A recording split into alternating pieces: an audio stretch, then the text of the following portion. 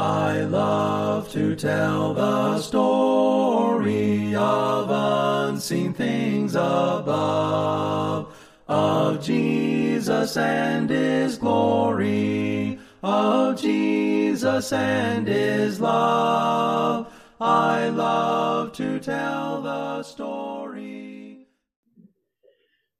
Our lesson this morning is about lament.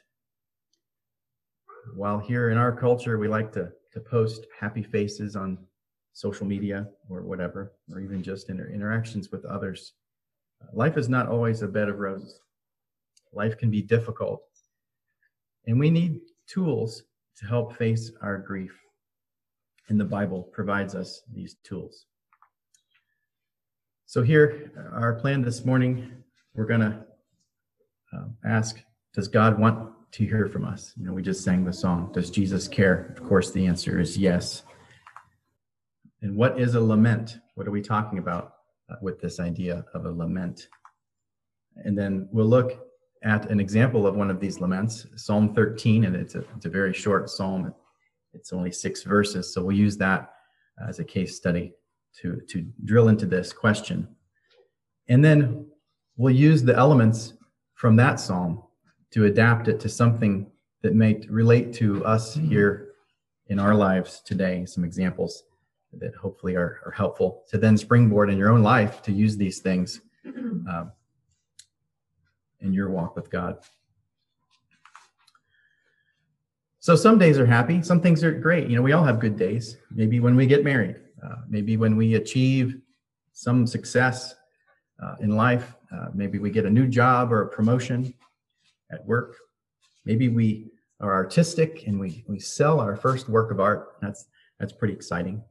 Maybe we lead someone to Christ and we're rejoicing in that.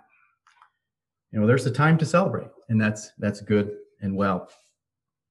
Ecclesiastes chapter 3, verse 4, that chapter talks about the time for this and time for that, all these different times in life. And in verse 4, it talks about that there's a time to laugh and a time to dance, the dance of joy, this idea. But there's also a time to weep and a time to mourn. And some days we weep. Some days we lament. Sometimes we're sick. Some of us, among us, have cancer. Sometimes we might have a broken bone. Sometimes a loved one dies. And it touches our heart, and it's profoundly strikes us with grief. We might have sadness and grief, or worry, or woe, or regret, or loss. All of these words would encompass what we're talking about here when we have these feelings. Sometimes maybe someone betrays us. Or perhaps rather than a success, like in our job or something, we have some sort of failure. Maybe a project fails. We lose our job. Maybe we get sued wrongfully. Or maybe we get sued because of something we did wrong. And it's still a hard time. How do we deal with that kind of stuff? Some of us have a heavy heart due to a recent loss. That means all different things to us as we think about those we love that we've lost, or struggles that we have gone through or are going through. Perhaps even for something years ago. Does Jesus care? Of course, we know the answer is yes with regard to that. But what does Peter tell us? Let's look at 1 Peter chapter 5, verses 6 through 7, where he says there, "Humble yourselves, therefore, under the mighty hand of God, so that at the proper time he may exalt you." And here's the key piece: casting all your anxieties on him, because he cares for you.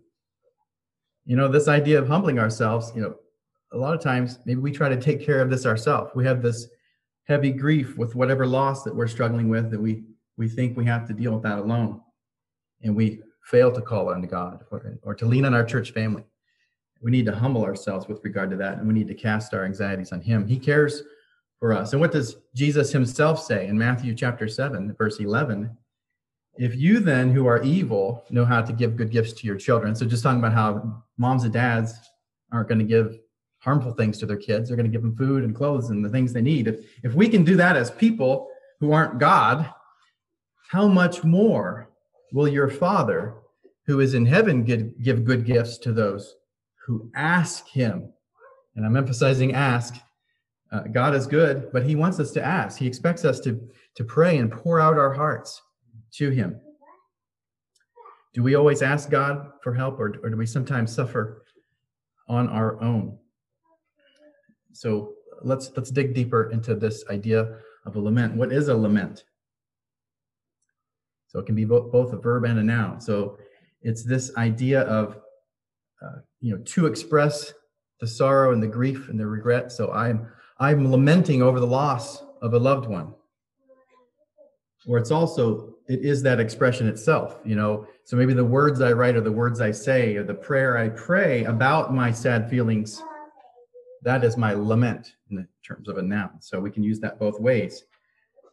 There's also, as we look at the Bible, and particularly the Psalms, there are two kinds of laments, individual laments, and that's what we're going to talk about today, the things that we're struggling with in our own lives and how we can support one another as well. But more broadly, a community lament or a national lament. We might think of a lot of the Psalms and the Book of Lamentations talking about the destruction of Jerusalem and the exile and how the whole nation is sad about that and wanting things to get better, praying to God for help and intervention. We might think in our culture, 9/11 and the lament we maybe share as a nation about that, or looking out at our culture and the immorality, we may lament in a community sense about that, but we're going to be talking about individual laments. So if you were to break the Psalms down and categorize them, as some scholars have done, and it's an inexact science, but it's done. It's a good framework to think about these things. We can break it down into praise psalms, psalms of trust, hymns, psalms of thanksgiving, those that focus on wisdom, royal psalms, David the king, and of course having meaning for Christ the king. And then we have this category of lament, which is the single largest category in the Psalms. Nearly a third of the total of the Psalms are considered laments. But this is my impression, but I feel like perhaps the most neglected in our culture. We'll look at maybe ways to praise God and that sort of thing, but we're not comfortable with being sad and calling out to God in grief. Again, I'm talking about myself, I guess. If you're with me, then you understand as well. But how can I tell when I'm reading a lament as I'm reading through the Psalms? And how can a lament, how can I use these elements from a lament in what I'm going to do as praying and in my life? There's sort of a formula we can consider here to identify these things, or we might think of it as a recipe. Most lament psalms have 6 elements. And they're often in this order, but not always. And their lines are kind of blurry. Some of these things sort of cross over. Like, which category is it? And we don't want to get hung up about that, but just sort of understand these categories so we can identify it and make it useful for us in our own walk with God. The one thing to really notice is there's a progression from what we might say negative to positive as we look at these. So the first one is the address to God. So even in our prayers, we're going to, address God or the Lord. Who are we talking to, right? Well, we're praying, we're calling out to God. We're going to use his name and address him. And then the complaint, what is it that we're suffering or struggling with? So that word complaint might sound negative, it kind of is, but the idea of, if you go to a doctor and the doctor will write in his notes, well, Matt went to the me and he's complaining of asthma symptoms or whatever health problem you have. So it's not that you're going in there mumbling and murmuring and you're a terrible doctor and why, not complaining in that sense, but you have a problem and you're sharing that problem. And that's what we mean here by complaint to God. And then the idea of trust in God. So we're not just saying this problem, but we're also indicating in our statements here that I know you can do it, God, and I know you are good, and you'll take care of this. And then there's a deliverance plea. So there's what do we have the problem, but what are we asking God to do? Deliver me from this problem, that sort of thing. You can take any number of specifics there. And then an expression of assurance based on God's past works. I've been through this problem before, and I was very sad, and you pulled me through it. Or looking more broadly, the children of Israel were in captivity in Egypt, and you brought them out with a mighty hand. This sort of thing. I know, based on your past works, that you can take care of my problems. And then a praise to God. We're praising God, having this positive idea. We're honoring God in this. And that's a lot to remember. So you can do a little mnemonic of these 6 things. And the first letter of each one, you can say ACTDAP. You can pronounce it. So maybe it helps you to remember that. And the idea, why I would even encourage you to try to remember that is, this can be a spiritual life jacket. These problems and woes can come upon us suddenly and catastrophically, and we need to be prepared to know how to work with God and talk to God about these things. We'll go over these points again, so don't worry. But the key to all this is that our complaint is accompanied by honor to God. So if you don't remember all 6, just remember, we're going to God with some problem, but we're also honoring God with our words in the midst of sharing that problem. So let's read Psalm 13. And then before we jump into that, just maybe a comment in general about the Psalms, that, the rest of the Bible we talk about in terms of chapters, which is somewhat artificial, just breaking up the narrative with chapter 1, chapter 2. Well, the Psalms is really a collection of individual psalms or songs or prayers. And so it's, it's Psalm 13. It's not really chapter 13 of that book, but it's a specific individual standalone psalm. Another thing to note is the way that our Bibles tend to have little headings, especially think about the Gospels. It might say Sermon on the Mount, and then, of course, you have that text about that, and then, Jesus cleanses the temple and that sort of thing. And hopefully we've trained our minds to realize that those little headings aren't part of the Bible. That's just a helpful translation note so that we kind of can glance, this is the part where it talks about that. Whereas these superscripts in the Psalms, like this one, to the choir master, a Psalm of David, might feel like those little headings, but this is part of the Bible text. We don't typically assign it a verse number, so it can be a little confusing, but just be aware that that is in fact part of our Bible text. Okay, let's read this. And again, this is David, and he's having a heart full of grief as he's writing this or saying this. How long, O Lord, will you forget me forever? How long will you hide your face from me? How long must I take counsel in my soul and have sorrow in my heart all the day? How long shall my enemy be exalted over me? Consider and answer me, O Lord my God.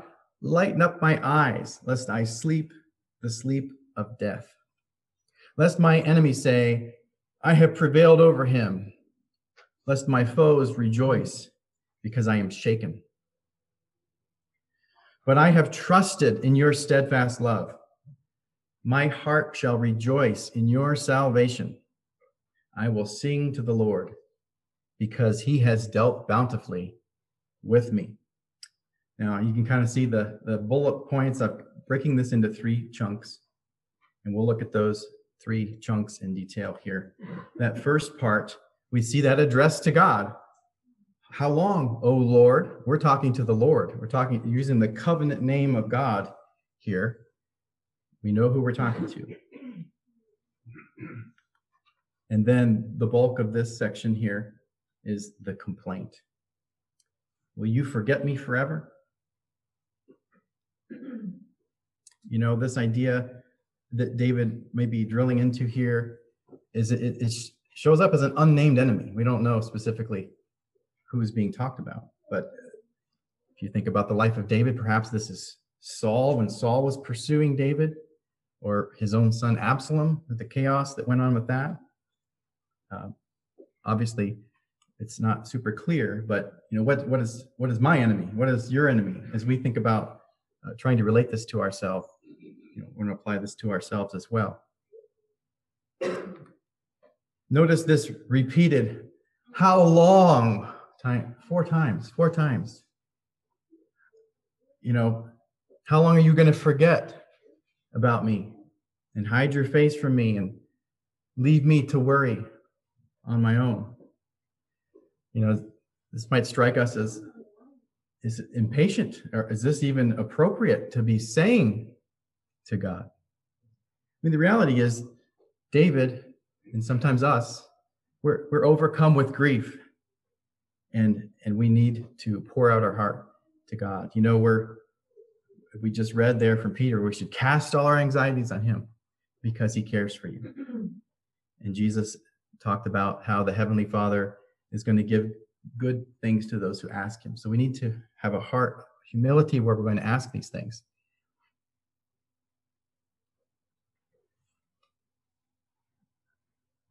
So this middle part here, we have our deliverance plea. David is asking God to consider what he's saying and to answer him.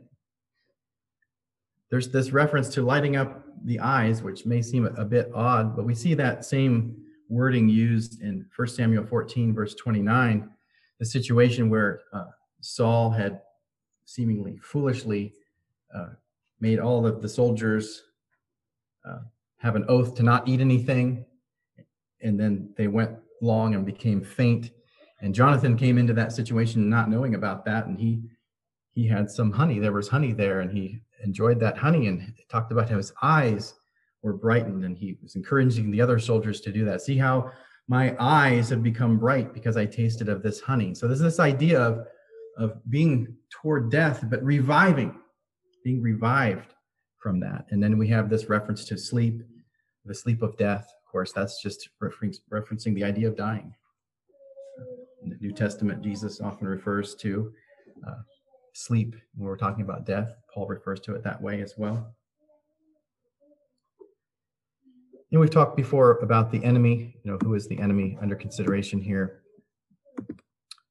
But in this case, based on these verses, some have suggested, well, maybe the enemy isn't Saul or Absalom or anybody, but death. Maybe there's an illness trying to be portrayed here in this idea, you know, or maybe this is a plea for physical healing. And obviously that relates to us as well. The third section, the final section of this short psalm, you know, we have this idea of trust. We have our T from our act step with trust, but I have trusted in your steadfast love. We have praise. My heart shall rejoice in your salvation. I'll sing to the Lord, often said to be sing praises. This sort of idea is what I get from that. And then this assurance from the past, because you have dealt bountifully with me in the past. And if you look critically at this, these all kind of blur together. It's like you could say the praise and assurance and trust are all kind of blurred together here. And that's fine. You might label it differently. But the idea is, again, there's sort of this trajectory from the negative to the positive, where I'm having all these problems and I'm laying them at your feet, but I honor you and I trust you. So that's all of Psalm 13. We've identified all of those points are a little out of order, but that's fine. It's just sort of a recipe. David is addressing the Lord, complaining that God has abandoned him, or he feels that he's abandoned him. He's asking, how long is this going to go on? Asking for deliverance. by answering David's plea, deliverance from death, illness, or the enemy, or whatever the enemy is here, trusting in God's steadfast love or loving kindness, praising the Lord for salvation, and having this assurance because God has always dealt bountifully, personally with David in the past and with the nation in these things. And this is useful for us to think about, the historical context of how that may fit in with David. But the fact of the matter is that I'm not David. You're not David. We're not being chased by Saul. And whatever illness David may have had, if that's what this is about, that's not going on with us. So how can we faithfully reuse this in our context? Some of us have cancer or loved ones with cancer or other serious illnesses, and who among us has not been touched by the loss of a loved one here, and even just this last week or in recent months or years? All of us are touched, and these are painful wounds. I'm not trying to play with anyone's emotions with that, but this is real stuff. We all feel this and understand this. Let's take a moment to remember those we've lost and think about how we can adapt this sort of thing to our situations. So sort of like a little workshop. We're going to rework the psalm. We're not calling this the scripture. This is our use of these elements to honor God in our lives.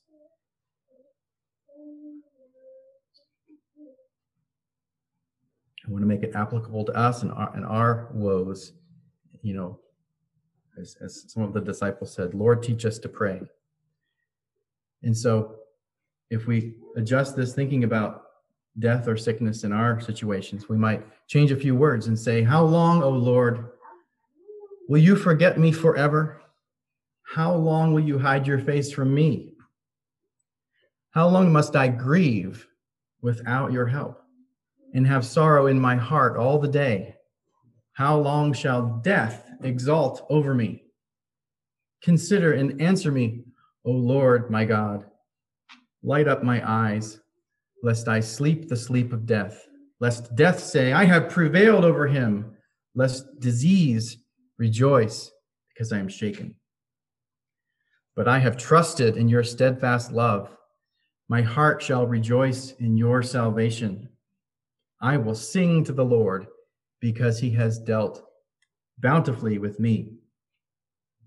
Another scenario, one of my biggest fears is that as my kids grow up, and I have great kids, but as they grow up, what if they choose to forsake the Lord? And I know some have experienced this, and it's heartbreaking. And I'm not suggesting that these words I put up here are how anyone should feel about that, but I think it's natural that maybe we do feel this way. And so let's consider the psalm again, adapted for this idea of pouring out to God our broken heart about those who've gone astray. How long, O Lord, will you forget me forever? How long will you hide your face from me? How long must my heart weep within me and have sorrow in my heart all the day? How long shall my children be lost? Consider and answer me, O Lord my God. Light up my eyes, lest my children be lost forever. Lest my enemies say, I have prevailed over them. Lest my foes rejoice, because I cannot leave my family. But I have trusted in your steadfast love. My heart shall rejoice in your salvation. I will sing to the Lord, because he has always dealt bountifully with my family. Maybe a little more mundane scenario, but not any less heartbreaking if we're going through it. Is it losing a job? And again, I'm not saying these are the thoughts you should have if you've lost your job, but these are thoughts you might have, and pour it out to the Lord. How long, O Lord, will you forget me forever? How long will you hide your face from me? How long must I feel shame without your help and have sorrow in my heart all the day. How long shall lack of work exalt over me? Consider and answer me, O Lord my God. Let me find a job, lest I feel useless, lest we lose our home and go hungry, lest my foes rejoice because I cannot provide for my family.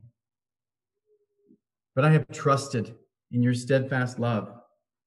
My heart shall rejoice in your salvation. I will sing to the Lord because he has always provided bountifully for me. We need to pour out our hearts to the Lord and lay it at his feet. So, God wants to hear from us. We've defined this lament, this act dap thing, which, again, the point is, pour out your struggle to God, but honor him in that. We looked at Psalm 13 in some detail, and then we've adapted that. Just some examples. Maybe those things don't relate to you, but keep those things in mind to adapt them to the struggles that you're having now or that you will have.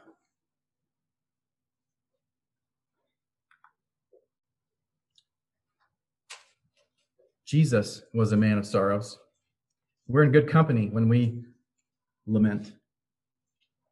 It says prophetically in Isaiah 53, he was despised and rejected by men, a man of sorrows and acquainted with grief.